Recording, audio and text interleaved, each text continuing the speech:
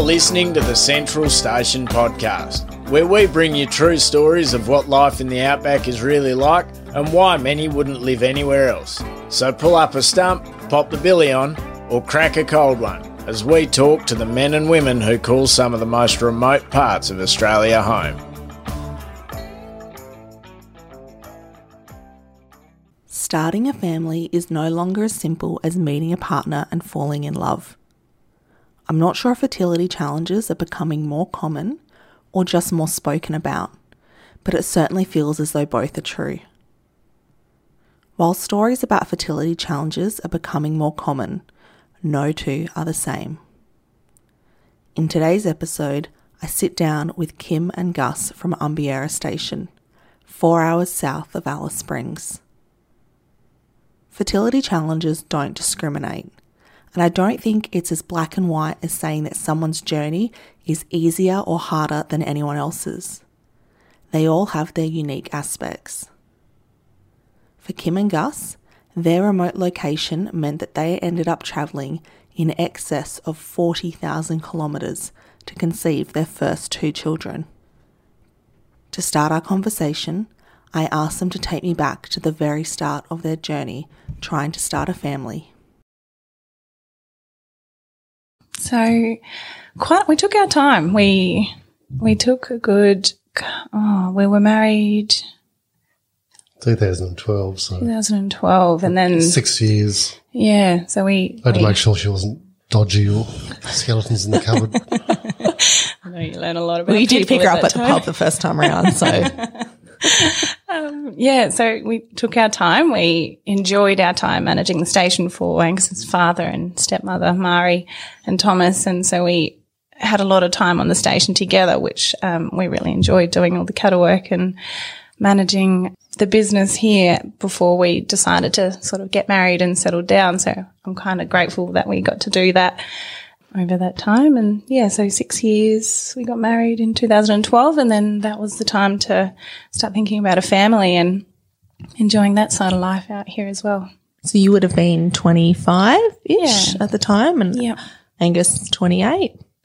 So when did you first start to realise that there was a problem there and that you weren't able to start your family as you'd hoped? It took us a good 9 months. So I remember thinking, once we're married, we'll have kids just easy straight away, but it proved to be a bit harder than we thought. And after maybe 12 months, we thought, shit, this is really not happening as quick as we thought it was going to. Yep. It wasn't from lack of trying either. So. The look on Kim's face right now is priceless. So did you know back then, I guess, because I wonder, learning about sex ed in school is like a million years ago at this point in time, but were you aware that you had to try at a certain time of the month and that you had a small window? And because I just feel like growing up, it was like, oh, if you, make sure you use a condom or you'll get pregnant. I wasn't until much later. I was like, oh, there's a very small window it can happen in. Yeah. I guess we figured all that out, when we were looking into having a family, and, it wasn't, until it took quite a long time for us to have our first child, or 12 months into it, that we thought, well, we better start looking into getting some sort of help because we don't know what we're doing, and it just wasn't working for us, so we needed to get that expert advice to... We went and seen GPs to start with, and they didn't really give us anything solid to work on, so after a while we thought we'd better go see someone that actually knows what they're talking about. What were the GPs saying to you? Because that's pretty disappointing that they didn't even direct you in the direction of more expert advice. Yeah, they just told us to lose weight or try harder, or nothing really. Take Elevate, different supplements, and they really didn't go into much detail at all. So I guess at that stage you've also got, like you said, 9 to 12 months under your belt of getting negative tests. So every month you're kind of testing and... So then I guess we did our own research and found Repromed in Adelaide, and that's where we sort of touched base with them and went down and started having all our tests and meetings with them, and that's where it all sort of kick-started for us. No, we had no idea about anything. We just assumed it was an easy thing to happen. How many times do you think you went into town to see your GP before you went down the path of more expert advice? Oh, gosh. I don't think we mucked around too much. We got some quite disappointing feedback from the GP, so we decided to take it into our own hands and go straight to the professionals. We don't want to muck around and waste time. So, because that's also a 600k round trip or a whole day eaten up to that you have to take off work, go into town, do all that. How far from Adelaide is the station? 1,300 k's. Yeah. You obviously run I know everyone who runs a business is busy, but it's quite seasonal here. It's not like you can just pack up and leave for however many days. You've got cattle that rely on you, staff. So how did you try and factor that in once you were able to make contact with Repromed and get an appointment to, obviously you'd probably want to get down there the next day if you could. At this stage you've been waiting and trying so long, but you've got other things going on. How did you try and balance that? Yeah, I found it incredibly hard to keep that private from staff and not let them, obviously back then we had a whole crew of males, so they probably didn't pick up on it too much. But I did have quite a lot of times where I'd have to drive into Alice Springs 3 times a week just to be able to get a blood test and a scan on a Monday, a Wednesday and a Friday. So I guess trying to let staff know that, we'd got things on, that was quite difficult. That was probably my most challenging time, was not being able to explain to people what I was doing and why I was going to town on a Monday and a Wednesday and a Friday. That was quite tricky. But no one asked any questions and we just did what we had to do.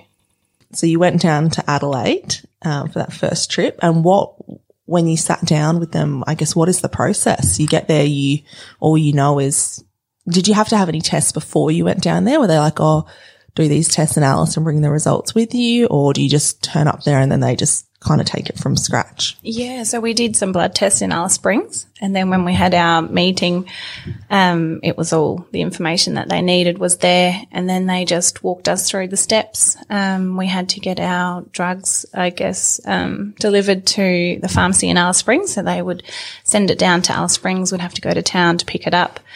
So, there's another 6-7 hour round trip just to be able to collect the drugs. And then once you start taking the medication and, during the cycles, you have to go in and have a scan and some blood tests to work out where you are at in your cycle.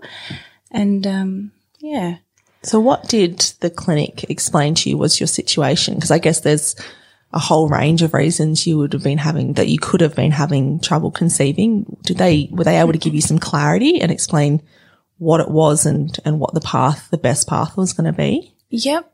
So they discovered that I had polycystic ovaries syndrome. So that was what was stopping me from being able to ovulate and produce eggs and being able to fall pregnant. So that was our hurdle. Trying to have our family that was what was holding us back. So what does that actually do, because I've heard of PCOS before, but usually it's just associated with women, I feel like, that maybe have weight gain and like a bit of a moustache, like some facial hair, and there's a few symptoms that present like that, but I haven't actually heard about its effect on fertility. Yeah, so your cycles, your monthly periods might come around every 3 months instead of every 28 days, which means that you're not ovulating. There's no ovulation cycle. So you're not able to be able to fall pregnant because you're just not ovulating at all, because your hormones are all out of whack. So that's where the medical treatment come into play. They helped your body stimulate your ovaries to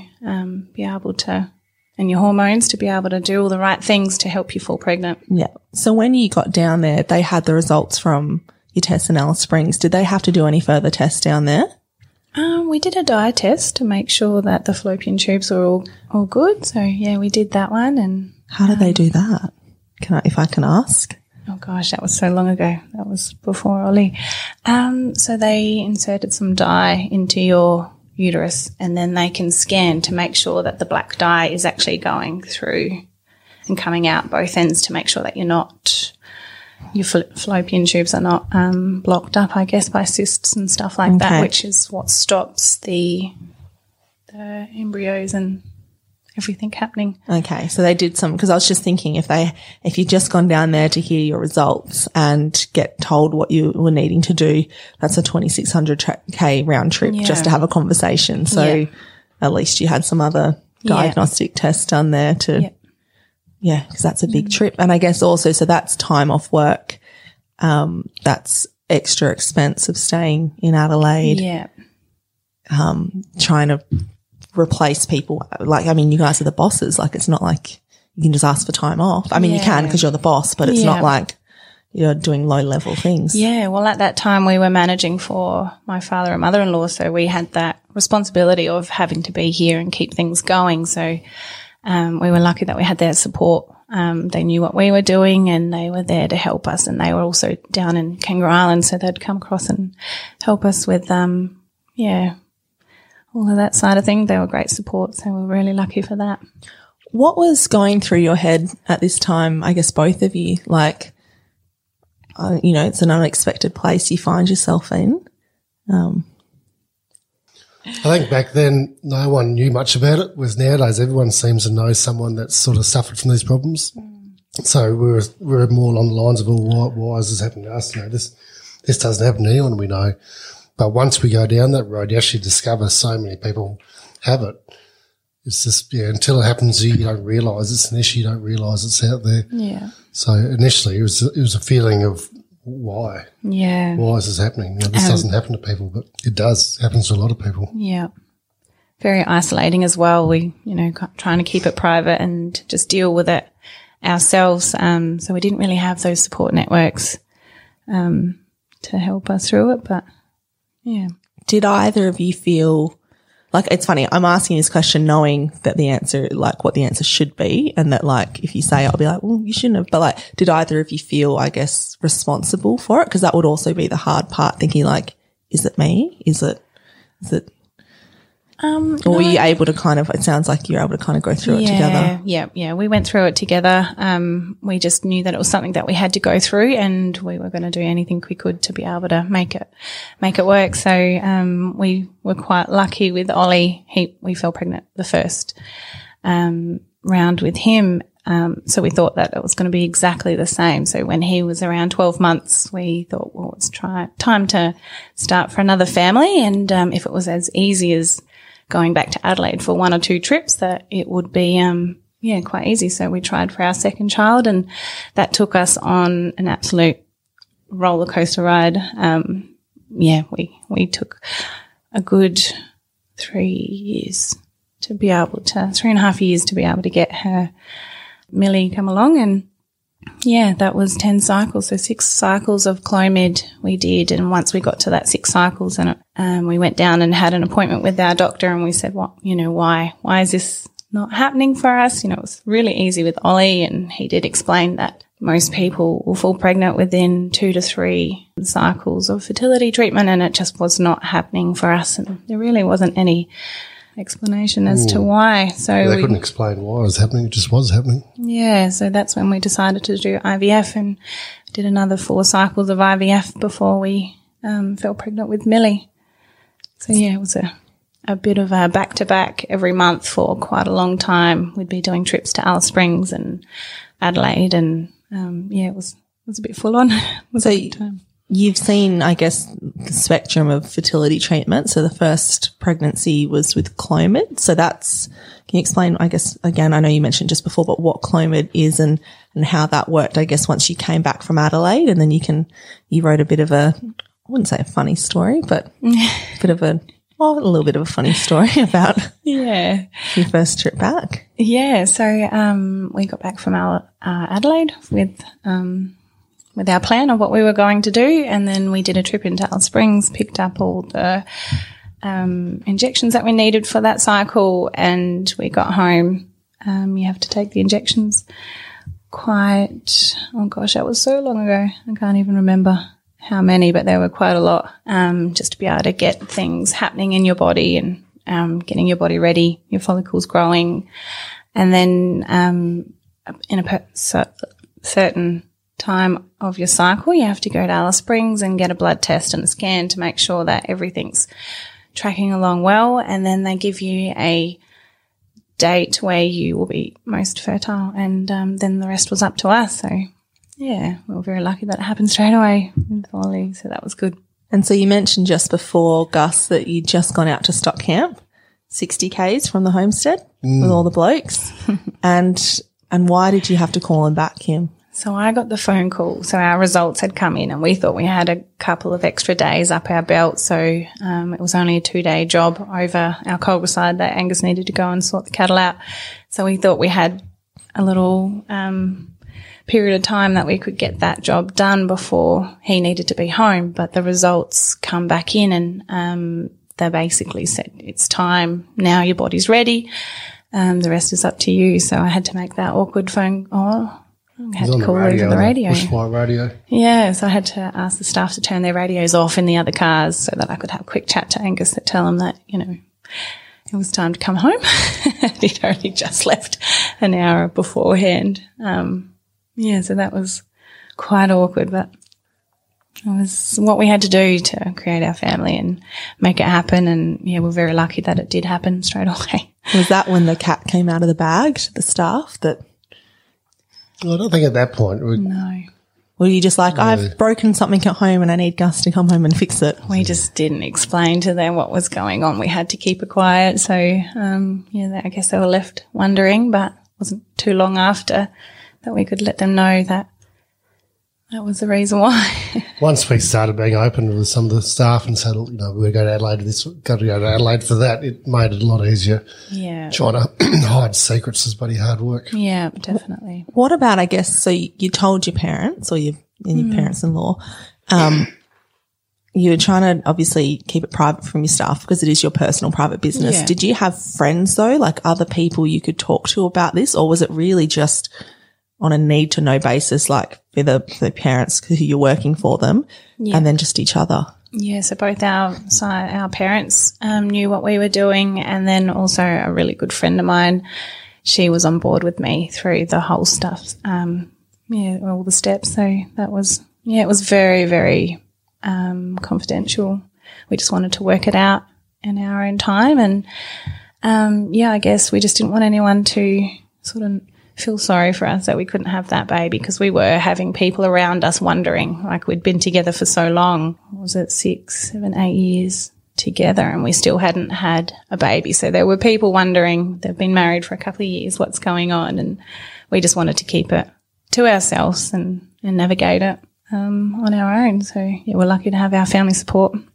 What about you, Gus? Did you have a friend, like someone outside of the family, that you could kind of talk to about this? Because I think it's very common for women to have a support network and to, we're kind of classed as the oversharers and the emotional ones and the ones that are more likely to seek out support and help, and blokes are kind of just internalise things. I mean, this is me using the air quotes, but you'll internalise things, be stoic and, just kind of grunt and keep getting on with things. Whereas I think we're trying to reduce that stigma now and encourage more people to reach out. I don't think I spoke to anyone about it. I think I might have held on to that for a long time. I spoke to one of my good mates right towards the very end of it, told him what we'd been going through, but no, for a long time I just kept that to myself. So. Yeah. That must have been pretty hard.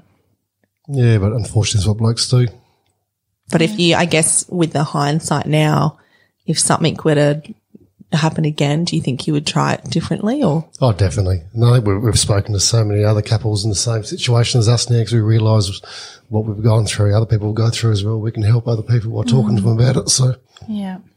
How do you, trying to think of an eloquent way to ask this, but when you've given him the call to come home, there's a lot of pressure in that situation. You're like, okay, we've been trying for so long. All right, conditions are right. Let's do it now. Yeah. But how do you, the act itself, like, how do you try and keep some romance or not just be so stressed and make it a transaction? Like, in a way it is a transaction because you're really wanting an outcome, but you don't want it to be like that either. Yeah. Like, that's got to be something hard to manage. It is very, very hard. It does, trying for a family when you can't have them naturally, it does consume your life and take over, and that's all you want, and it does make that really hard. That's definitely not a fun period of our life. Definitely takes the romance out of it, that's for sure. Yeah.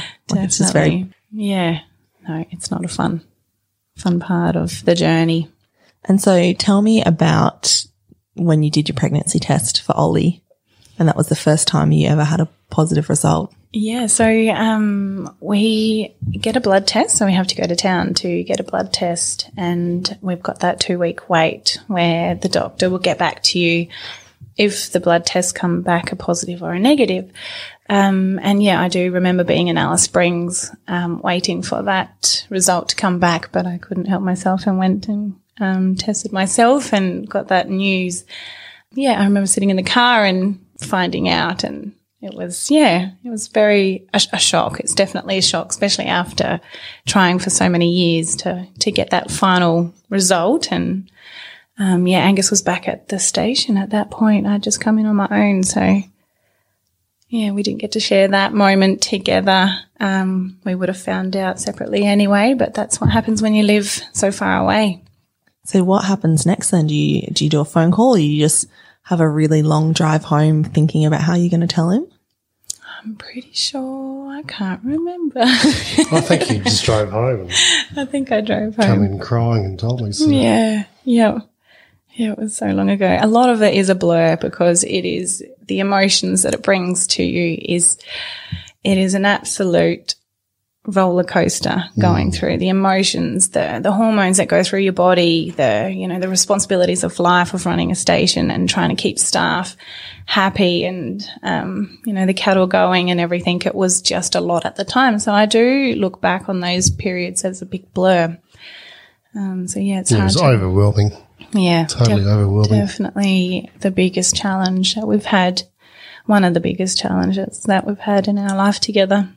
So for that first pregnancy, it would have been a number of trips to town. So to Alice Springs, that's, let's say about 600-700K round trip, and then just one trip to Adelaide at that point in time? Yeah, yep, one trip. Yeah, I think we worked out it was a 5,000 kilometre round trip for Ollie. So I do remember back in those days trying to work out travel allowance, getting help with the distances that you can do, because there's those kind of things that they can help you with a bit of finance for travel.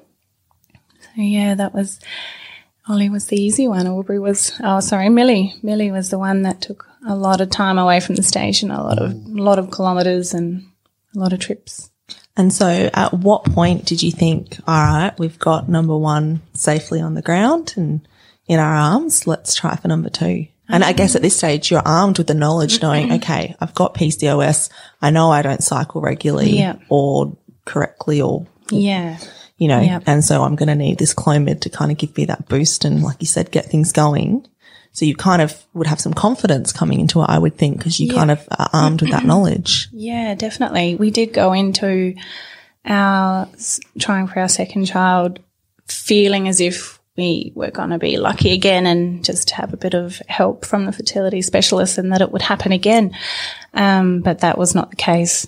We did 6 rounds of Clomid for Millie and then 4 rounds of IVF to be able to fall pregnant with her. But on our 9th round, we actually got a pregnancy, and that one didn't last for, I think around the 6-week mark. We were told that it was no longer happening for us, and around the 9-week mark we had to go in and have to have the things removed, and that was a tough time. But we were very lucky. Only 3 months later, we were able to do our 10th cycle, and that was our 10th and last. And we were lucky to fall pregnant with Millie, so we were very, very lucky that she come along so quickly after something that was quite horrific in our journey. Is that something you have to do? I know the Clomid you can do. Is it every single month you would do a treatment, or is it kind of every second month because you do a treatment 1 month and then have to wait and see if you're, or is it, I guess I think there's a few gaps in between for some various reasons. You couldn't just keep going back to back, I don't think. Yeah, you do get a little bit overstimulated in your ovaries and you have to pull up for a month or two. Or if we had some cattle work on and we were in a really busy time that we couldn't just drop everything and head down and make that trip, we'd have to work around the cattle work. And so that was quite tricky, just trying to, plan time off, which was quite a lot in those. So this all dragged out over a few years. And at that, I mean, you're young first-time parents, so that's a stressful time in your life anyway, managing a business, living remote, and then going through this again. And you must have been thinking like, what the hell's going on? Yeah. And so how was the clinic in helping you go, okay, well, we've tried 6 rounds of Clomid, now it's time for IVF. Were you aware of that was the next step, or that was an option, or that first time around had they kind of just explained what Clomid was to you and then didn't really kind of take you further down that path? Yeah, so they were happy for us to continue Clomid, but we were at that point getting burnt out. We wanted this pregnancy so badly that we didn't want to muck around anymore and take the easier steps. We decided to jump in and have a bit better success, I guess, a better chance at having a baby, and IVF was that. How many rounds of Clomid did we do? 6 with Millie. 6. Yeah. And then, So Clomid, you can get your drugs delivered to Alice Springs, and then it's that $700K round trip to pick them up and do it at home. Yep. But then you've still got to go. Was that the same process where you have to go on Monday, Wednesday, Friday? Was that the IVF? Oh, that one's for IVF? Or? Yeah, for all of my and for Clomid. Okay. Yep. So it's still a lot of kilometres. How does the IVF work? Do you have to go to Adelaide to have, is it a procedure? Yeah. Did you have to go to Adelaide each of those 4 times to? Yeah, we did. So obviously you have your eggs collected and then you go down to Adelaide, I guess once the sperm and the eggs are joined together. I'm not too sure what that's called. You have your embryos, and so they are sitting frozen in Repromed waiting for you when you are ready to start a cycle. You just let them know. They organise all the drugs that you need and they ship it down to Alice Springs to the pharmacy for us.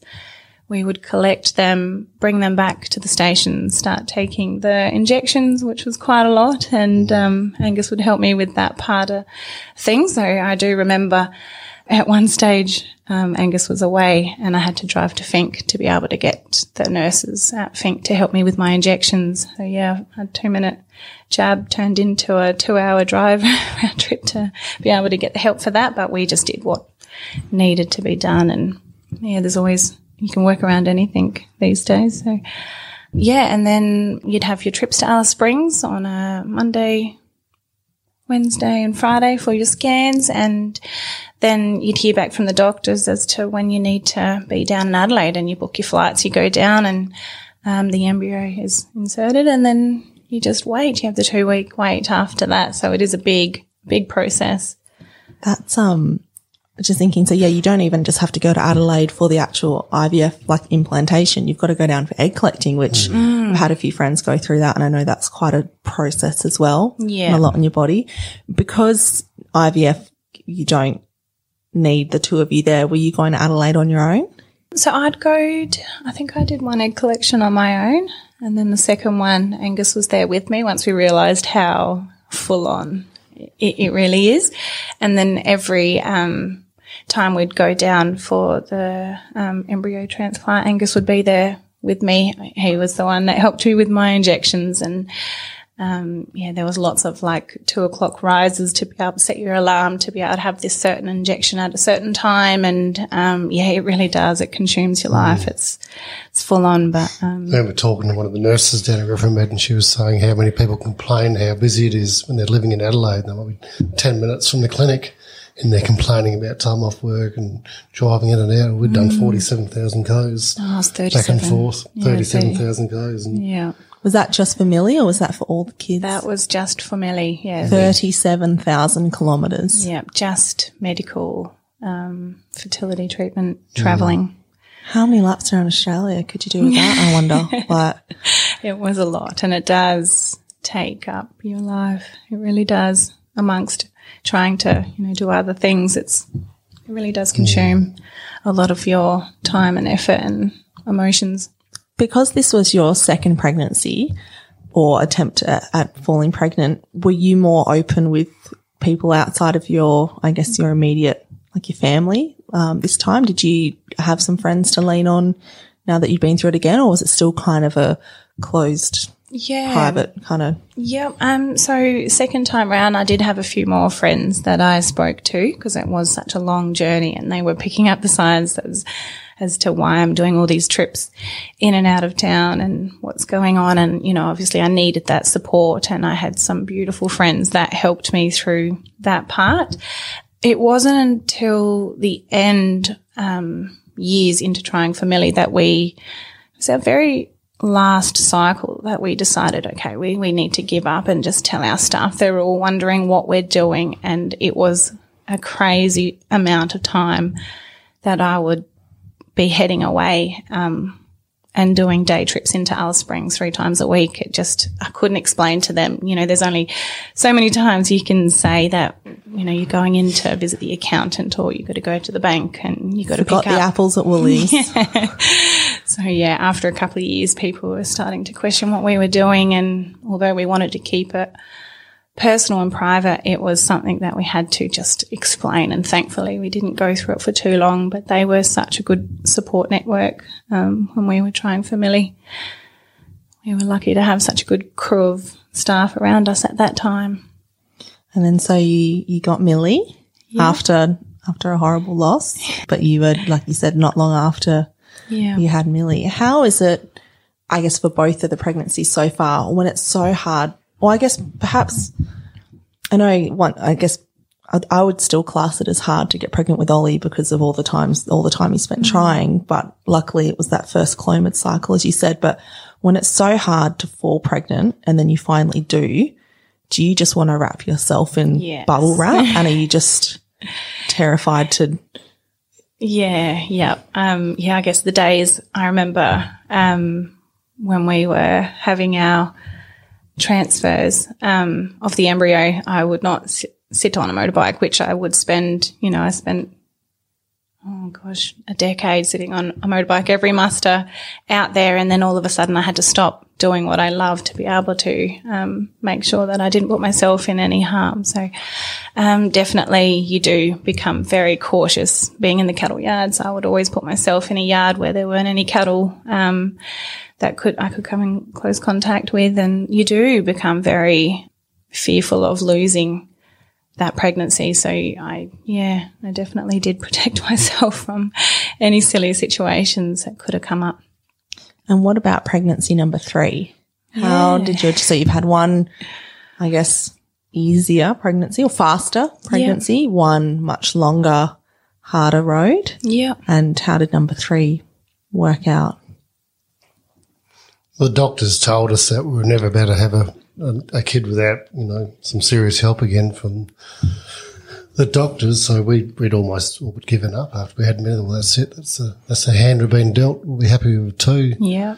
And then all of a sudden, bang. Yeah, Aubrey come along. I was 10 and a half weeks pregnant when I found out I was pregnant with Aubrey, because I guess I was in a mindset that I couldn't fall pregnant naturally without some sort of help. So all the side effects and symptoms and stuff, which I didn't really get too much with all my pregnancies, I didn't pick up the signs. And I do remember having a conversation with Angus saying I need to go and have an appointment with my GP because my monthly cycles are all out of whack. It's been 3 months and I haven't had my monthlies come in, so I need to, try and work out how to stable my hormones and sort them out. So Angus said to me, well, before you go to the GP, maybe you do a pregnancy test. I'm like, oh, what would we need to do that for? Because we can't have babies naturally. So anyway, I remember sitting at the computer with this test, sitting at the computer doing my bookwork, waiting for it to be a negative so I could call the GP and go, can I please book an appointment to work things out? And it come up as a positive, and I could not believe what I was seeing. And I remember running up to the shed and grabbing Gus and showing him, and he said, no, we're going to have to do another one because tests do, might not be quite accurate. So we did another 2 and they come back positive, and we still couldn't really process properly what had happened. So I rang Fink, our local clinic, and said I need to come in and this is what's happening to us. And I don't think there's a baby there that maybe might be a sac. It's happened before. Something's growing. and I just need to, come in and have a blood test or check it out or whatever. So I remember driving into Fink a few days after that, just expecting not to find a pregnancy at all, but more as to questions as to why I've got this positive, because I mentally could not process having a child naturally without some sort of treatment. And we were really lucky. There was a midwife that was visiting the clinic at the time, and she had a scanner, and so she said, well, let's just have a quick look. And I remember she found a sac, and I'm like, oh, there might not be anything in there, and, we've got to sort this out. And she found a heartbeat, and if I had an inkling that we could fall pregnant naturally, I would have had Angus there. So I had that moment of our third child all alone with an amazing midwife that I still see now in Alice Springs, and we have that special moment together of, holy moly, there is a baby there, and we are having number 3 on the way. You look like you're about to cry. I've got tears in my eyes. Gus, come on, get glassy-eyed. I'll kick your missions if I need to. So pinch myself. I can't believe, I hear stories of people having a few IVF babies and then falling, how incredible. Was very lucky. We were very lucky because we always. It was a 1 in 1,000 bloody chance, that one. Yeah. Almost saying all that work with all the fertility treatment must have set your body up maybe after 2. Rebooted it maybe. Yeah. But I guess also how long after Millie, so how old was Millie at the time? So they're 21 months apart. Okay. So it'd been a while since you'd had the drugs and whatnot in your system. Yeah. And when you got told by the doctor, you can't have a child naturally, I guess hopefully does that take the pressure off when you are being intimate, because you're not we're trying to make a baby. Yes. You're doing it for plain old, Yeah, that's definitely right. Yeah. We'd put it on we'd forgotten about it. No, that's it. We've got our family. We were grateful. The pressure was gone. It was just thankful that we had, we had our 2 kids, so we were set for life with 2 little kids, and that was our future. And we didn't expect this little lady to come along, but very grateful. We always wanted a big family, but we were very grateful for 2. But yeah, Aubrey's just the wild child come along. Yeah.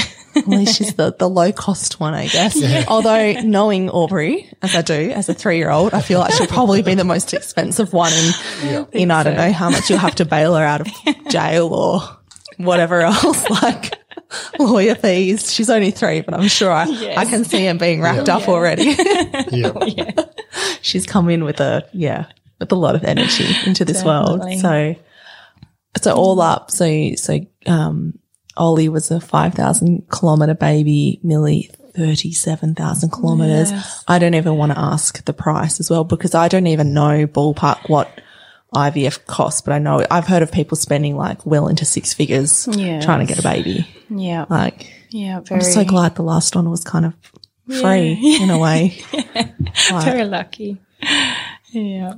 No, it's definitely an expensive journey to go down, and the fuel, the travel, the time, your time away from work, it costs a lot of money, and it's definitely something that was a big part of our life for so many years, but we're glad to sort of put that behind us now. And even Aubrey was hard work, because when she came along it was about a week before after the settlement of Hydrocare, so we just put a brand new station, had a baby rock up at the same time, so that was a crazy stressful time, and drought, middle of a shocking drought, so even that was crazy. Yeah, there are challenges all through life, isn't there? But I guess going through these kind of challenges only make you stronger as a couple, and if you can get through those hard times, I think you'll be right. I think that's the thing, though. It'll either make you or break you. Yeah. And I'm just really glad, I guess, it made you stronger together, because I guess for a lot of people it can be the final straw or the start. Yes. The start of pulling that thread that just kind of unravels. I think it was in 2019 you wrote a story for Central Station for our website when we used to publish stories, and you wrote about your IVF and infertility journey. And I know not long after that you were approached by Landline to do a segment. That story you wrote for us, was that the first time you'd kind of shared that publicly? Yes. And because was Millie, not Millie, was Aubrey even around then? Yeah, 2019. So yeah, we had our we were pregnant with Aubrey when that had come through. So, that was the first time that I'd ever opened up about it. And the amount of people that reached out to me after that I could talk to, help them go through their journeys as well. And the questions that these people that were also in similar situations living remote, it was just lovely to be able to have a few people that I could help when they were going through their cycles and their stimulation periods of trying to have their babies and stuff like that. I found that just incredible, because beforehand it was just us going through it, and we didn't really have that support network. I guess social media has come such a long way with making these big problems in people's lives spoken so easily. Yeah, it's definitely made a big thing. But yeah, your story was, when I did the story with you, that was the first time that I'd spoken about our journey. What made you want to share that story? I know what it was like living remote and it being so private and not having that network around you. It was definitely very isolating, not having that support that I would have loved to be able to talk to other people that were going through the exact same thing at the same time. But at that point in life, it wasn't really a hot topic on social media. So I just thought, well, you know what, this is a big thing that's happened to us. And if it can help somebody else not feel so alone, living isolated, doing fertility treatment, well, then I hope if that speaks to someone, well, then my job is done. I think that's the beauty and the real privilege of the website and now the podcast, is having people share these stories, because as you said, people reach out. We've had another podcast on infertility, but again, the other person who was featured on your landline episode, Rainey, but their issues were different to yours, but still it's that same common shared struggle of trying to start a family. I know there's been some articles recently in the Grazier magazine, and couples had different issues, but the more you talk about it, and especially that's why I'm quite happy that we can have Gus on this episode as well, because often it's still, I feel like the bulk of the conversation is women to women. Yeah. And it's just something that we talk, if we do talk about it, it's between us. Yeah. And to get men in, because it affects both of you. Oh, yeah. Like it's two things. And I think as it becomes less stigmatized, and same with mental health and everything else, it's just so important to have everyone to be inclusive and everyone's impacted. Yeah. So I guess to finish up, I'd like to ask what advice perhaps you may have for people listening, that either people may be going through infertility, they may not, it may come in the future, they may know somebody, they may suspect somebody who is, like how,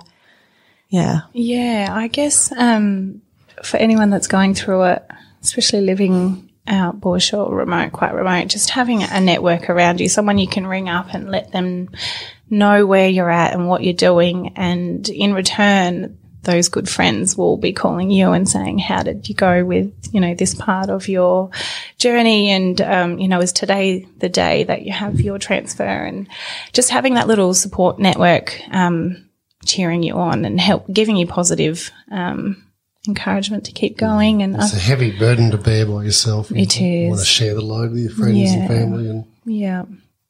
So I guess particularly, Gus, if you could speak to any blokes listening, what would you say to them? No, don't be afraid to talk to your mates about it. You might be surprised who else has been through it. All right. And for my final question, which you guys would both know, being avid listeners, looking back on your story so far, which I know you've said it's so long ago and it's a bit of a distant memory, but really Ollie's only 8, so not that long ago. Aubrey's 3, going on 30. What would you say for this particular story is the major takeaway lesson? Well, I think for me, be open. Don't try and carry that burden by yourself. If you find out you need help, speak to someone. Yeah. I guess just don't give up if you really want to, and you won't give up. You'll just do anything you can to make your family, create your family. Just keep going. And there's going to be a lot of challenges in front and hard roads that you'll come across, but you just got to keep riding the waves, I guess. And whatever comes your way, you just got to get through it and keep going, and just don't give up, because once you have your family, that's what life is about.